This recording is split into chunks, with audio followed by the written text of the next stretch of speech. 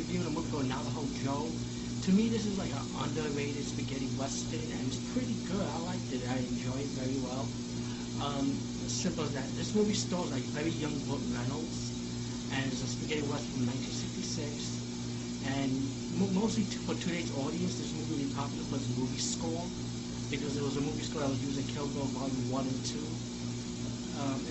When you see the clip before this review, you'll understand. You'll hear it, you'll get familiar with it.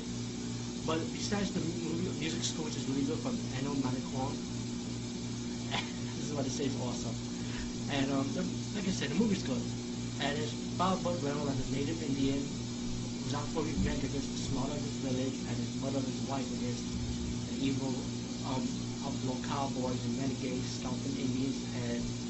And then the objective change to a new plan when the enemies start going for money in the train. And then Burt Reynolds turn it around on them. And it turns out to a big gun shootout scene, a lot of fighting scenes. You have blood in the movie also, but a lot of shooting, just like your average spaghetti western, A Tale of Revenge. It's a good movie, and I